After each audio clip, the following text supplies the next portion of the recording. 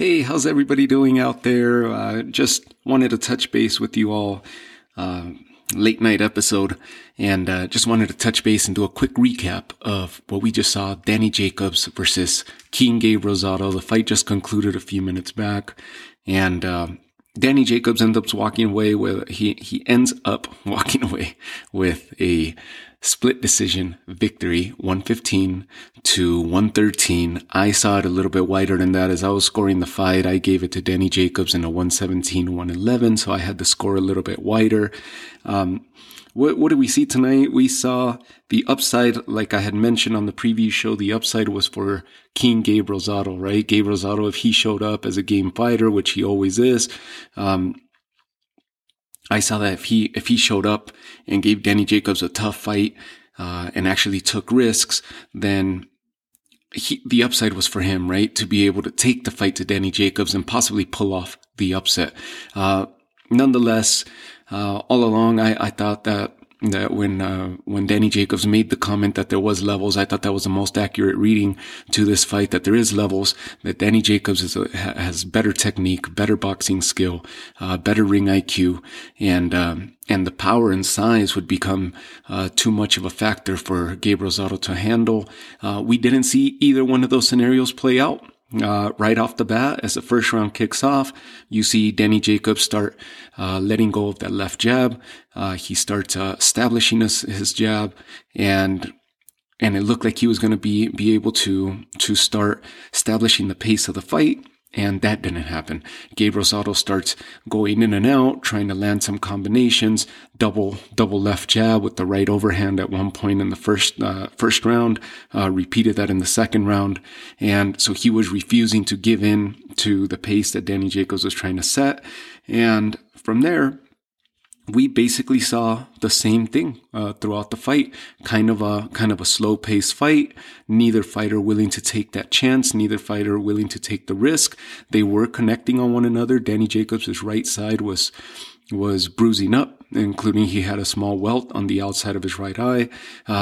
Gabe Rosado pretty bruised up as well. So they were connecting. They were hitting each other.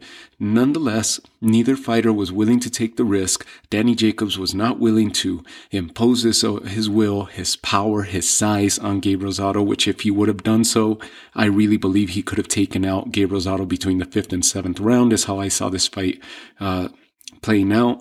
That didn't happen. Gabe Rosado making this a dogfight, just grinding out a type of fight, making it to where it's inside the pocket, inside the phone booth, as they say, pushing Jacobs to the ropes and so forth, would have been the style that I would have imagined Rosado would have approached this fight in, and he didn't either. It was a somewhat of a slow pace, somewhat of a dud of a fight.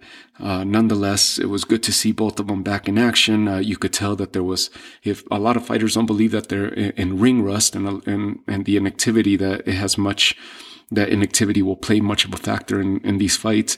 It looks like it played a factor tonight. Neither one of them were in the top of their games.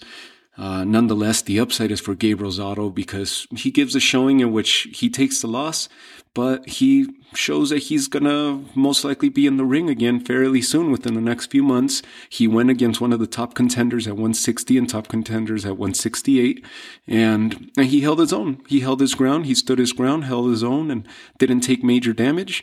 And didn't take any major risks either. So he's going to live on to fight another day and maybe get himself into another decent name fight, with a decent name opponent.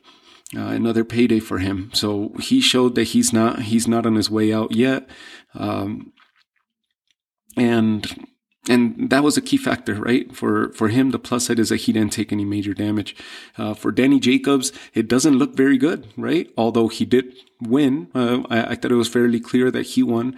He pulled out this victory. I was expecting him to just show up and make a statement on this fight and start 2021 as a willing contender, as a contender ready to take on all comers.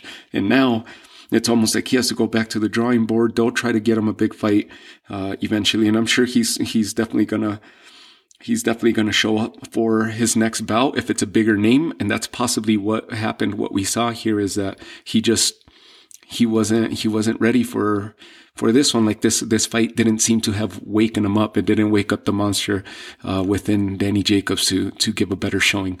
Nonetheless, I think the only time that the heart rate got going a little bit during the fight was at the end when they were announcing the winner.